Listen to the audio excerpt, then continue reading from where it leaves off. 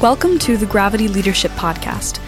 Gravity Leadership is a growing network of people who believe the center of the Christian life is the love of God revealed in Jesus Christ, and that learning to take love seriously is vital for how we practice discipleship, mission, and leadership.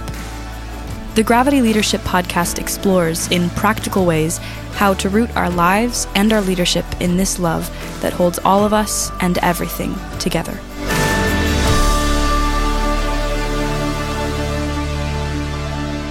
Welcome back to the Gravity Leadership Podcast. I'm Christy, and I'm here with my friends Matt and Ben. I'm here. Hey, Christy. Hey, guys. Hi. It's good to see you. It's good to see you be here. too. It's freezing here in Colorado. I can tell. Have a hat on and like a vest on and all the things. What is the because temp? It's It's winter. freezing here too. It's probably not that cold. I'm just a wimp. I mean, I know it gets cold in Colorado. Yeah, I think it was 18 degrees this morning. That's Yeah, cold. That's pretty cold. That is So- chilly. Yeah. It's not a contest, Christy, but it was 13 here. So Oh, But it's not a contest, so don't worry about it. Okay. If you're thinking, You know- like, I lost the weather contest, don't think that. Christy You didn't. Christy does like contests though, Ben. I totally do. That's kind of her weak spot. It's the Enneagram 3 coming out there. Not only you're not winning the temperature contest, you're also not winning the I got pulled over for leaving my neighborhood by rolling through a stop sign contest, like somebody else I know Come on. That is Did that happen true. this week? It happened this morning. Oh my! I was so it happened this morning. I was pulling out of my neighborhood and just doing my thing, and then all of a sudden, like police lights in the rearview mirror, and I was like, oh gosh, it's been so long since I had to interact with a police officer. But I live in the suburbs, and he was a very nice, he's a very, very nice man. He's like, he just told me twice, he was like, you have to come to a full and complete stop at a stop sign. I was like, oh yeah, I remember that. He was like, do you think it's sufficient to just give you a reminder this time? I was like, I do. I agree with you. I'm happy about that. So anyway, I had my license, I had my registration. I was like, oh, how much is this going to cost me? And what did I do? I had no idea what I did either. I was like, I don't think I was speeding, but I see what it was now. Full stop. And then when I came back, I saw him I saw where he was, and he's like sitting, like hiding. Everybody who sneaky cop. exits the neighborhood, he probably pulled over 18 people that morning. That's Yep. my assumption. So Yep. anyway, so Ben. disaster that's averted. funny. Ben, Yeah. let that be a lesson to you. So If I've said it once, I've said it 1,000 times. last week we made a bunch of these statements and comments, and I'm not kidding you. We were like 2 minutes before we hit play, and a friend of mine, her first name's Michelle. She says, I'm at the Y listening to the Gravity Podcast with Lisa Sharon Harper, fire emoji. But need you to know, I made a scene laughing on the treadmill during the intro. When it got to, if I've said it once, I've said it 100 times, I literally almost fell off the treadmill. So maybe we need to say this. Sometimes we put disclaimers before podcasts if we're talking about like a sensitive subject or a trigger warning. Right. Look, you probably shouldn't work out, operate heavy machinery, Yeah. have a knife in your hand cutting vegetables. Yeah. Gravity leadership takes no responsibility for injuries incurred while listening. Lay down in a dark room Our lawyers told us we needed with to. padded walls. Oh, you guys, that's a funny image. Like, have you ever funny. seen somebody trip on a treadmill? Oh, my wife. There's YouTube videos. Yes. Man, you it's can hard look them not to up. laugh. It's just so funny, and you feel so bad for them. But it's also happened to me, so you just have to laugh So- about it.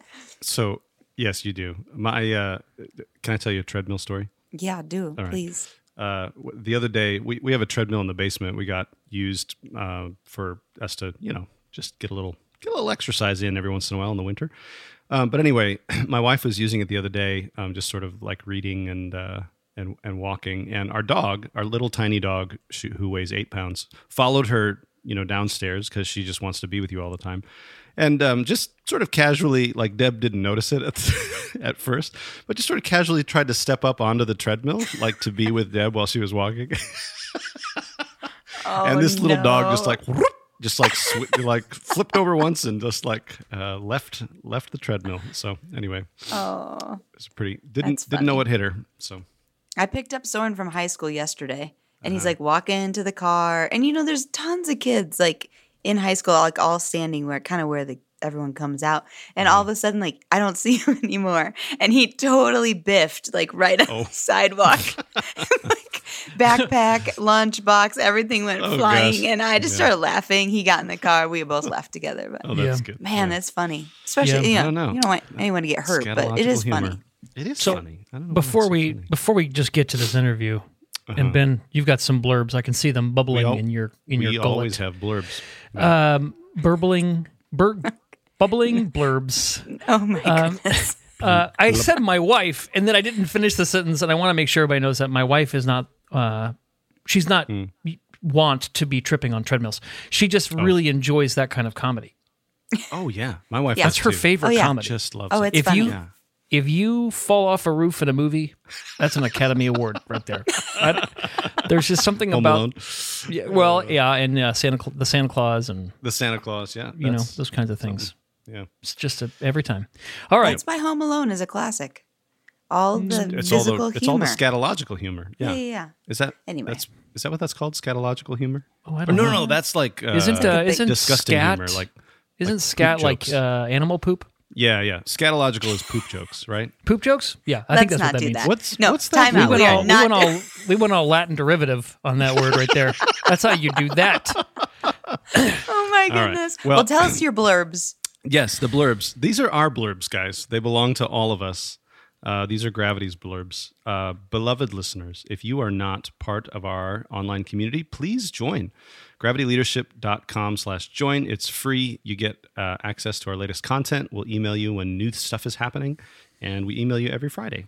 Well, most Fridays, unless I'm on vacation, with a list of links to articles that we found interesting or helpful during the week. So gravityleadership.com/join. Join our online community for free.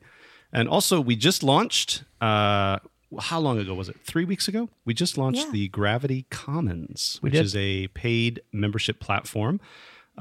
We do all kinds of cool stuff in there, and we've just begun. But we've got, there's like 50 people in there now. And it's not too late to join. We just had somebody text us and wonder if it was too late. No. And it's never too late. You can join. You guys can still join. We do all kinds of cool stuff in there, and a lot of it is giving our Commons members access to some of our podcast recordings. So we've got some stuff coming up. We've got one next week. Is it next week?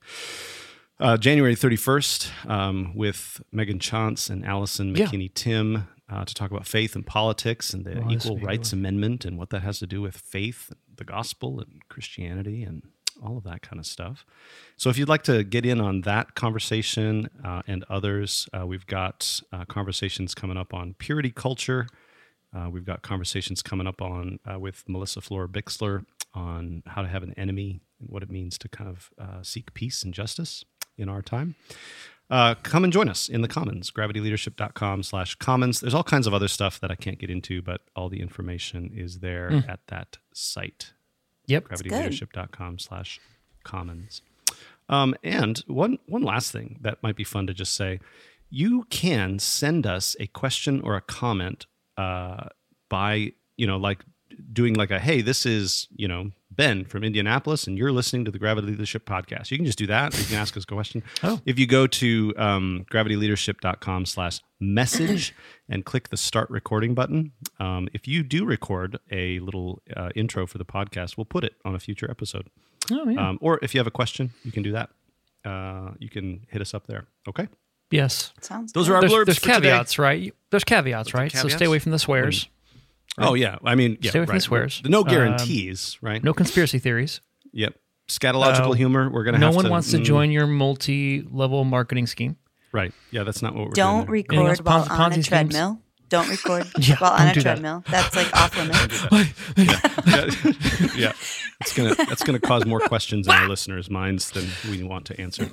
Yeah. But yeah, no, dude, just if you just want to record, like, hey, this is, Ben from Indianapolis or whatever your name is from whatever your town is, and you're listening to the Gravity Leadership podcast. That'll be fun. Sweet. Yeah. gravityleadership.com/message. Okay. Well, yeah. Matt, tell us about our interview today. We talked with Carleen Hill Byron about her book, Not Quite Fine, Mental Health, Faith, and Showing Up for One Another. One of the things that's been, I put it in like 5 things I'm learning. about being trauma informed. I think there's a larger category of just how mental health is. We need to make room for it in the church. We need to understand it better, and how it relates to what we call spiritual health, and how they are not discrete arenas, but they also aren't the same thing. And so helping us navigate this in wisdom and in faith as Christians is we're looking for voices. We're recruiting voices to sort of mentor us and help us. And Carlene is one of those. So, yeah. It's a great book. Well, yeah, get the book. It's worth the read. And let's get into the interview.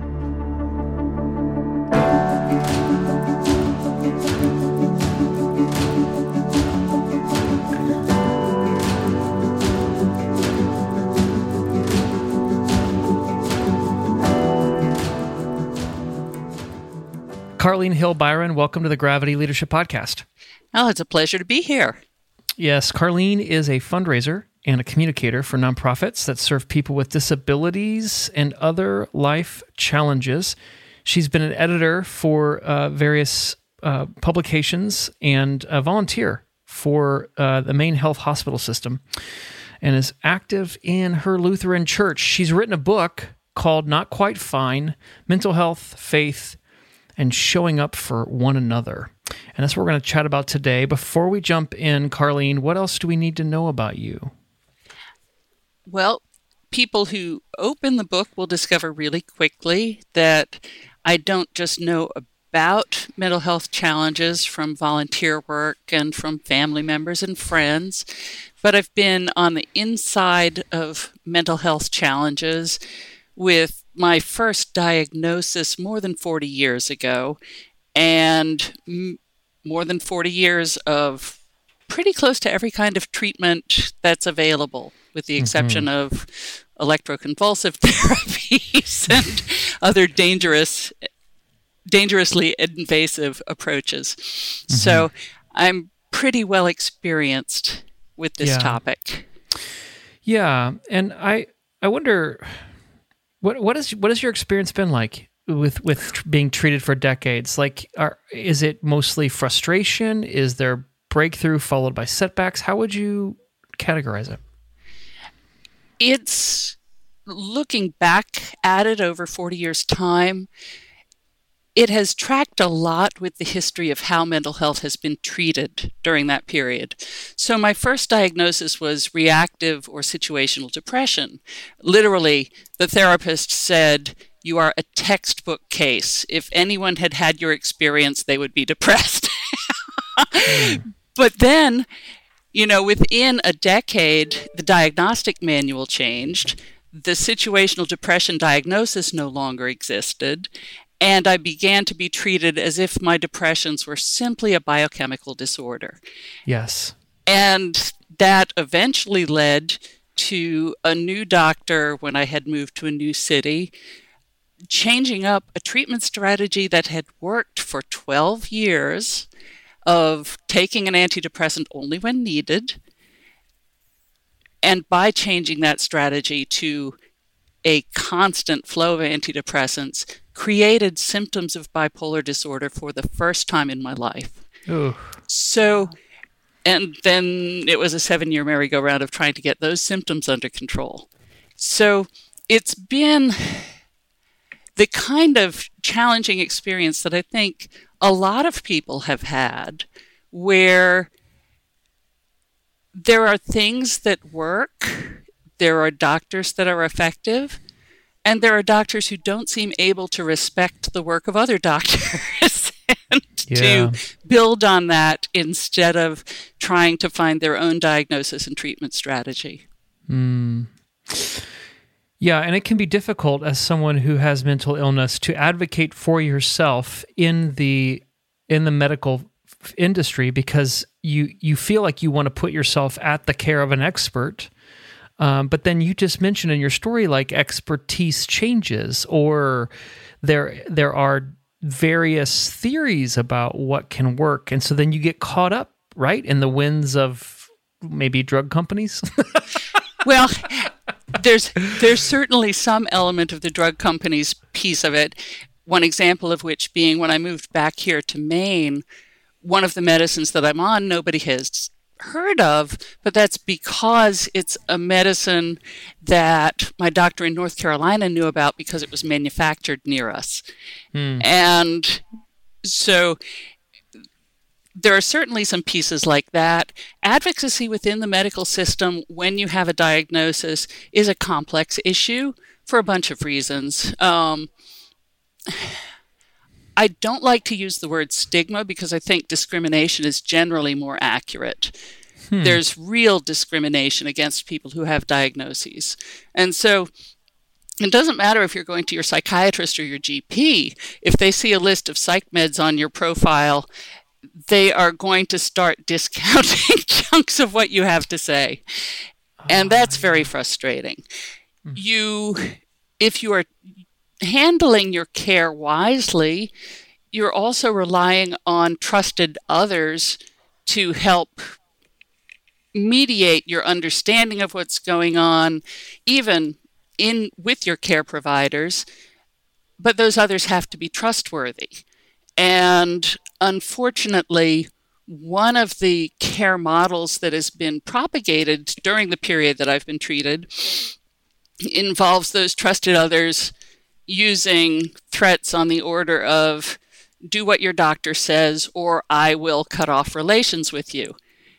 And that's not a partner advocacy approach. That's an isolating approach that damages a person's ability to self-advocate. And then, of course, there's just the usual bipolar person's joke about trying to handle self-advocacy and care. You have to go to your 15-minute appointment with a list of concerns, a list of symptoms, a list of issues that you want to discuss, and you have to have it all on paper because you've only got 15 minutes, and you have to say it speaking slowly so they won't decide you're manic. Wow. Wow. So I so appreciate you giving texture to that 4-decade sort of summary, just a little bit of texture, Carlene, because I think it helps bring something that often seems distant to many of us into sort of, it humanizes us and makes it personal. One of the things you talk about right at the beginning of this book is that the mental health crisis we're facing and how it's rapidly expanding or accelerating. Can you speak a bit to why you think that is? First, I don't think that a mental illness crisis is expanding. To start with, if these are in fact biological disorders, it's really improbable that in the last 30 years we've mutated so radically that there's this hugely larger portion of us suffering from genetic disorders of this kind. I do think that there's a couple things that have happened in this last 3 decades in the West, in the wealthy West, that have exacerbated our problems. And they have a lot to do with people becoming isolated from one another, with establishing for themselves exaggerated life expectations and ideas of what a normal and healthy and adequate life looks like, that cause us to think our lives are without meaning and purpose if we are not some kind of Instagram perfect or short-term missionary perfect or whatever our own particular measurement is of perfection.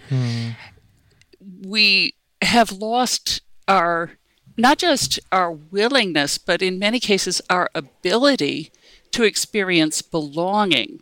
And there's a lot of things that feed that. And I'm very concerned for younger people coming forward because we are not training young people in the skills of ordinary friendship. We're training them in the skills of driving 3 hours to the competitive softball league game and then driving 3 hours back, which is a whole different thing. So we've just we're isolating ourselves from all the things that make us the human beings that God designed us to be. And the outcome is that we're not experiencing ourselves as human beings. We're experiencing ourselves as disordered. And that makes total sense. Yeah. But looking for a solution in a room where we talk to a professional about what's wrong is not an adequate answer. It can be part of the answer for some people, but it's not an adequate answer.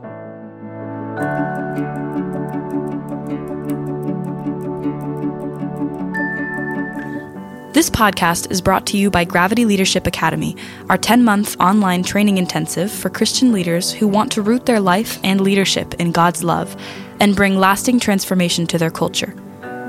In Gravity Leadership Academy, you'll learn the real-life practicalities of how to notice God's presence and activity in and around you, so you can participate more fully in God's life and mission, and open up space for those around you to do so too. We've worked really hard to make this training in missional leadership practical and doable. To find out more about Gravity Leadership Academy, visit gravityleadership.com/academy.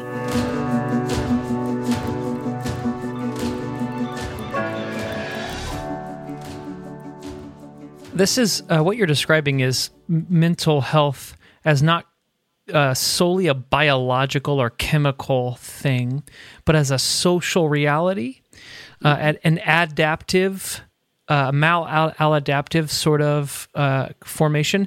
There's also research being done in addiction right now that talks about the same thing.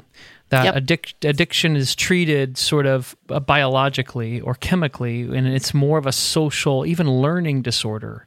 It's the brain adapting to challenges and stimulus in ways that are less helpful than others. I wonder, Christy and Ben, have you all heard of mental health spoken of like this, or is this like a new thing that Carlene's sharing?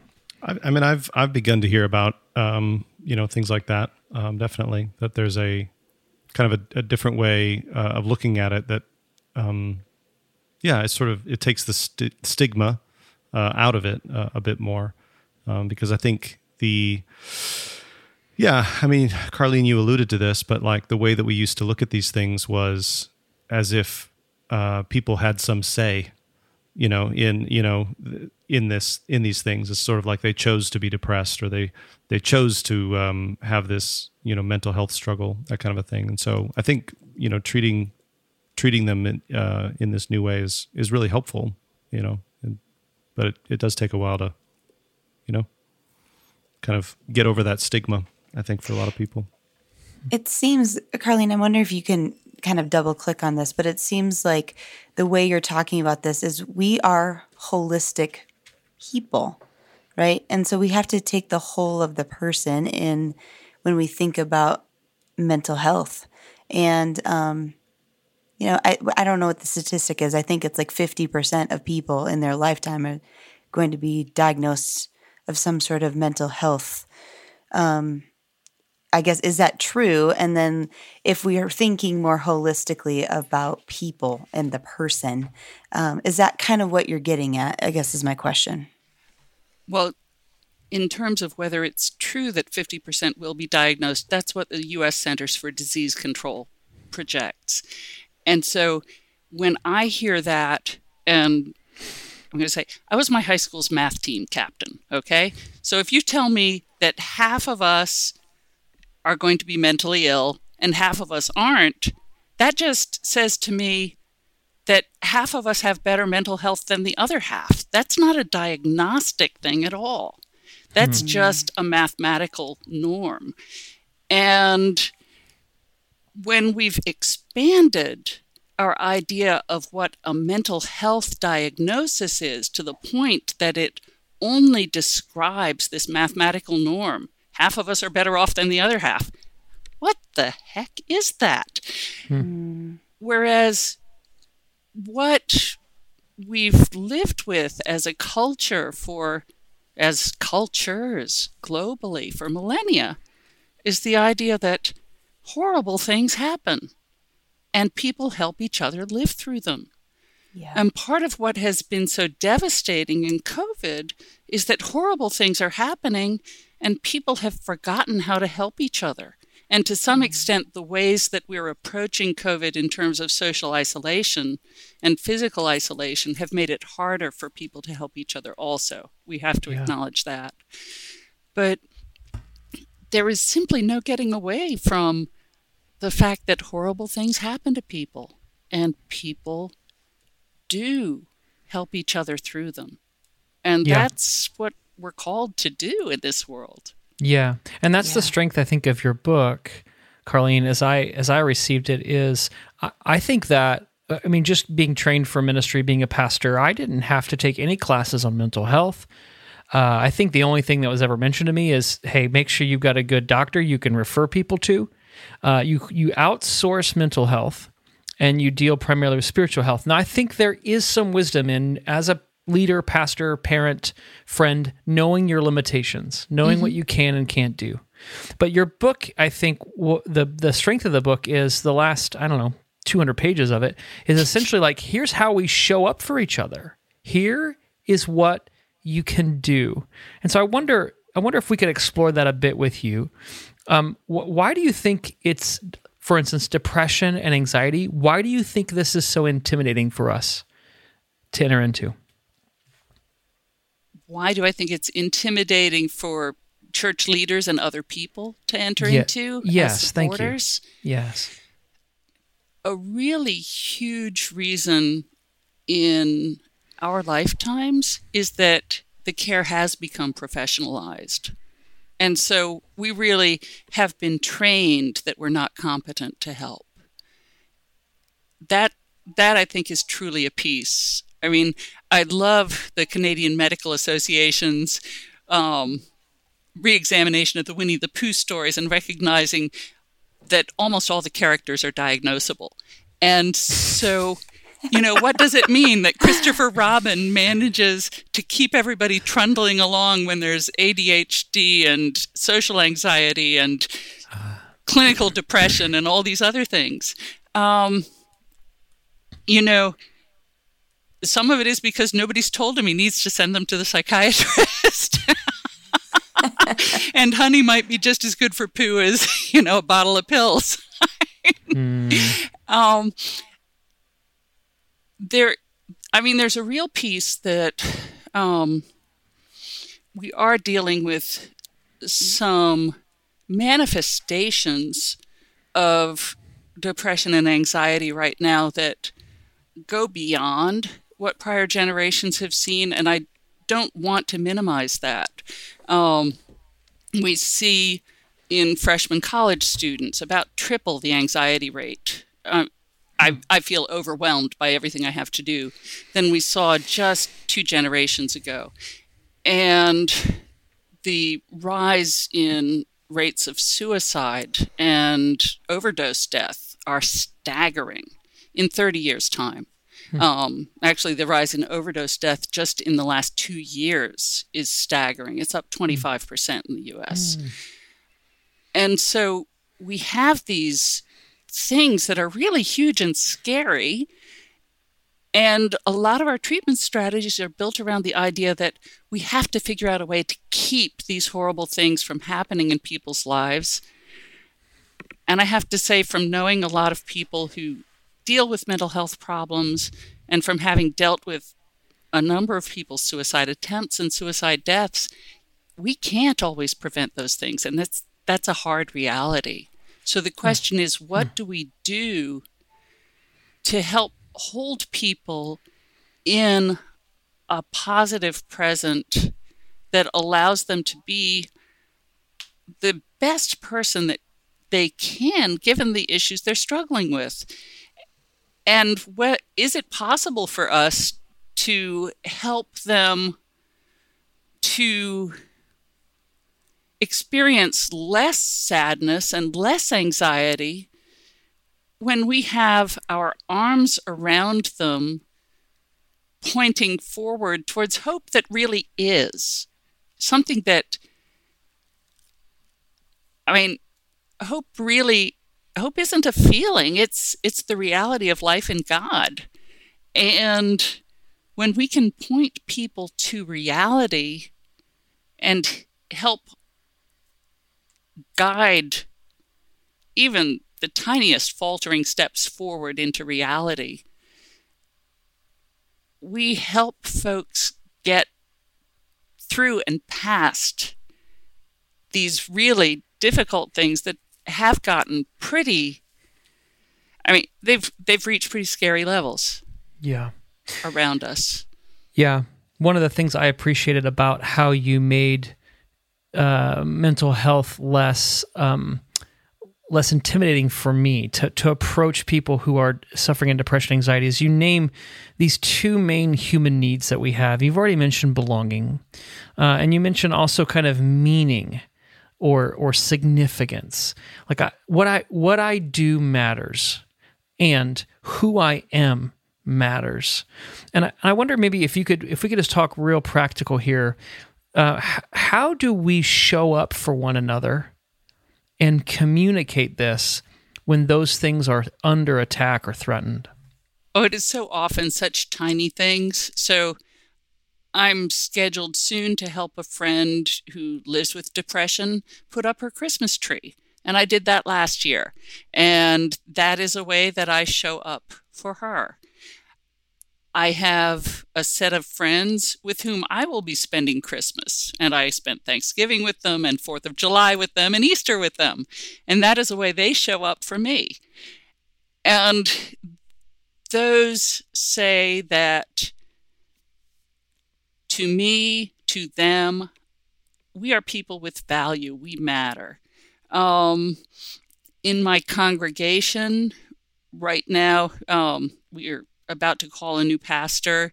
And so I've been writing the press release because that's one of my skills, and my congregation values that. That says that who I am, what I can do, has value. That's a small thing, not spiritual at all. It's just a press release, right? But it's something that I can do and that my congregation values. Every weekend, I spend a couple hours as a chaplain in an assisted living facility. And whether I am just talking with somebody or helping them figure out the right words for a condolence note to someone, or listening to their their difficulties of the moment, which may or may not, depending on their age, be even understandable to me. I may be talking to someone who's barely able to articulate in this reality. But by being present there, I am articulating to them that they have value. Yeah. You know, as you're talking, a phrase keeps coming to mind of something I was convicted of, really, actually, probably a month ago, where I was seeing the package and not the person. And when I hear you talk, I hear you kind of saying, we need to see the person, not the other stuff. And if we can see the person and love them where they are, I mean, that's what we're called to do as the Big C church, right?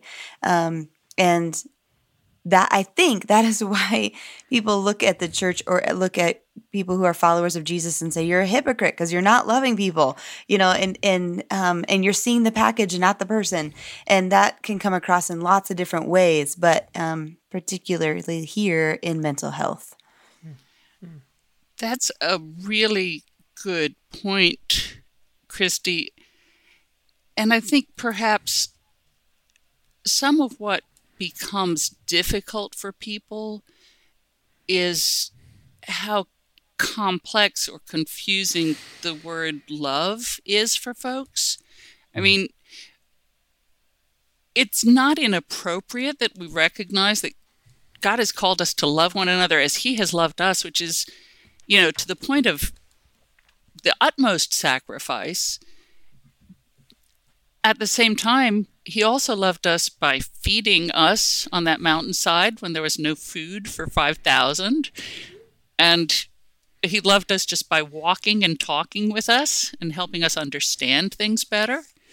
loved us by being there and weeping when our brother died. There are so many ways that God loves us and that God has modeled that love to us. And we tend to get that word wrapped up in a lot of complications when perhaps the easiest thing is to understand that he called us not his servants, but his friends. And what would it be to be friends to one another? Yeah, and the book provokes the kairos for me, Carlene, is that we actually, and this goes back to your point you made right at the beginning, is we actually have lost the ability to be good friends. Yeah. It's a funny thing. I was walking down my loft stairwell this morning, and I've got a couple of early 20th century framed pieces that are little poems about friendship. And I was looking at these and thinking, you would never see these in a 21st century home. We don't talk about friendship. We don't talk about, we don't elevate friendship. We wouldn't send people these lovely postcards about their friendship. It's just not part of who we are anymore. We don't understand it. Yeah. Yeah. Well, maybe as we wind down here, what are some, you've mentioned a few things in the beginning of how we communicate significance to people, but you mentioned two like practical commitments we can make in our toolkit. One was humility and one was fearlessness. Can you maybe provoke our imagination a bit, either through stories or examples or even exhortations, how those two things play together to help us be better friends to everyone, but including those who have mental health struggles? Well, one of the stories I tell in the book is about a Salvation Army officer who had the fellow sitting in the front row that every pastor is terrified of, Sunday evening service, who, after squirming around for a couple of minutes, raises his hand with a question, and you answer that, and then he raises his hand again, and what are you going to do, right? So you end up in, Pete was really smart and then just invited him to join him in his office after the service. And that conversation pretty quickly goes to the guy acknowledging to Pete that the aliens that he has a mind meld with in his brain want to know, did Jesus die for them too? And that's a question that I don't think anybody's seminary training has prepared them for. I didn't have a class about that. Maybe Ben's went to an intergalactic seminary, I think. Yeah. I mean, I wasn't necessarily trained for this, but my first response when you said that was, that's a really good question, actually. So. Yeah, and, it took both humility and fearlessness for Pete to be in that setting. And to sit there and say, well, let me think with you for a minute, Jesus is God's only son, and he died once for all. And so, yes, I think he died for the aliens also. Yeah. But it is challenging to be without fear when you don't even understand the universe that someone is speaking in. It's hard to be. It's hard to be humble when we've been trained to look towards and push towards solutions all the time. And so when you have a friend who can't get past their depression, shouldn't you just give up on their toxic negativity, right? And walk away? Because you are the average of the 5 people you spend the most time with, right? Wow. Now, when someone tells me that, I come back and say, okay, I'm a Christian. So the 5 people I spend the most time with are Father, Son, Holy Spirit, and myself. That doesn't leave much time for anyone else to influence me. There you go. I like your math. Former math team captain, I told you. All right, you got it. Yeah. But I think Carlene, I wanted to comment on that because I think just your quick sort of re-narrating of some of those situations, toxic negativity and all of that kind of thing. I think that's, I don't know. I think you're pointing to something really important for us to explore, because there probably is such a thing as toxic negativity, but when you mix in like mental health challenges and all this stuff and depression, it's not as easy or cut and dried as we might think to figure out what's faithful and healthy and helpful. It's difficult to navigate these challenges. And I will say, I think earlier generations may have had an easier time because no one was telling them to look for a diagnosis. They were just trying to live through these situations. I think of my late friend Ruth's family, who in that case they lived with alcoholism, and this would have been in the 1930s in Boston. And when her father came home drunk, Mom would rush the kids out of the house and they'd sleep in the nearby bus station. And they were well enough known there that when her dad walked by on the way to work, the porter would wake them up and say, "It's okay to go home now. He's left." Wow. But that's a community level intervention that and a long-term patience. Ruth says that her mother said she could never leave her husband, because she didn't know if he knew Jesus.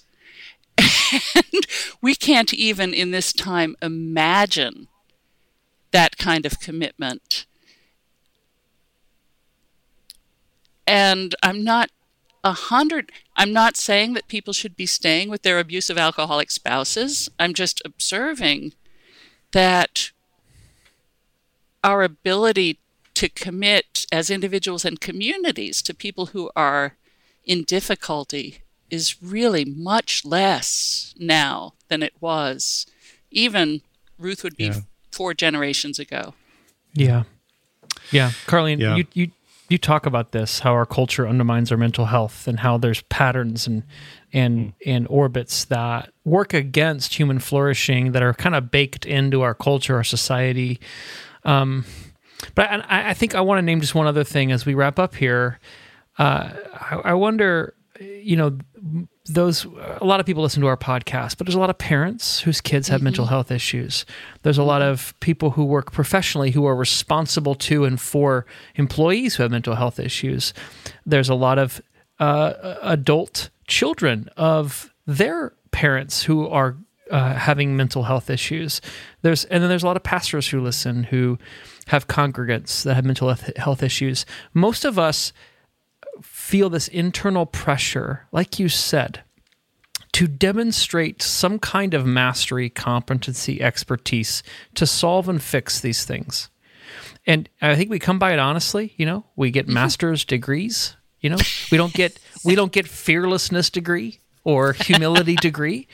And so I think your call to move towards people, show up for people with a humble fearlessness that I can't fix this.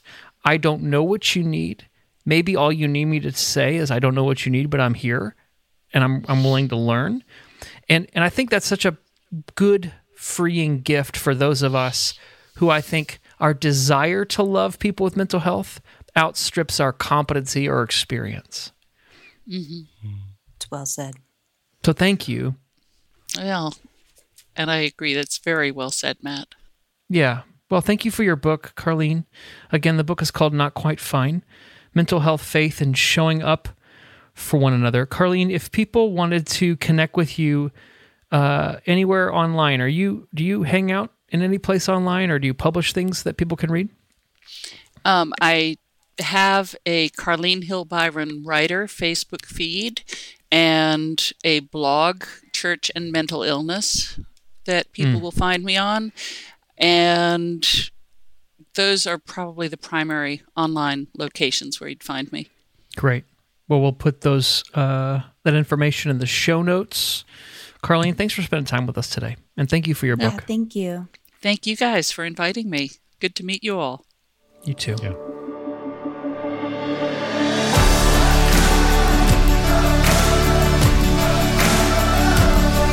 Thanks for joining us for this episode of the Gravity Leadership Podcast. Our show is produced by Ben Sternke, Matt Tebbe, and Ben Hardman. Aaron Sternke does our mixing and mastering. You can check out his work at aaronsternke.com. If you find our podcast helpful, share it with your friends in person and on social media. And don't forget to rate and review us online, as well as subscribe so you don't miss an episode. You can join our Gravity community for free at gravityleadership.com/join. You'll get our latest content delivered straight to your inbox, as well as an email most Fridays with curated links to articles we found interesting or helpful. To join us, go to gravityleadership.com/join. And hey, we'd love to hear from you. Ask a question, make a comment, send us an idea, a recommendation, recipe, whatever. You can email us at podcast@gravityleadership.com. Catch you next time.